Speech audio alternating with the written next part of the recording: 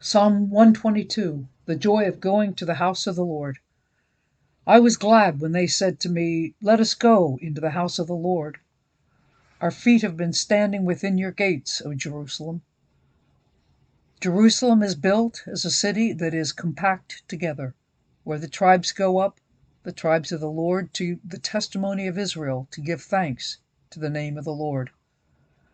For thrones are set there for judgment, the thrones of the house of David. Pray for the peace of Jerusalem, that they may prosper who love you.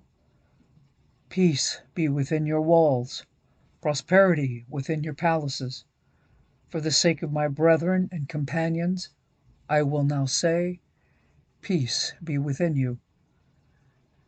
Because of the house of the Lord our God, I will seek your good.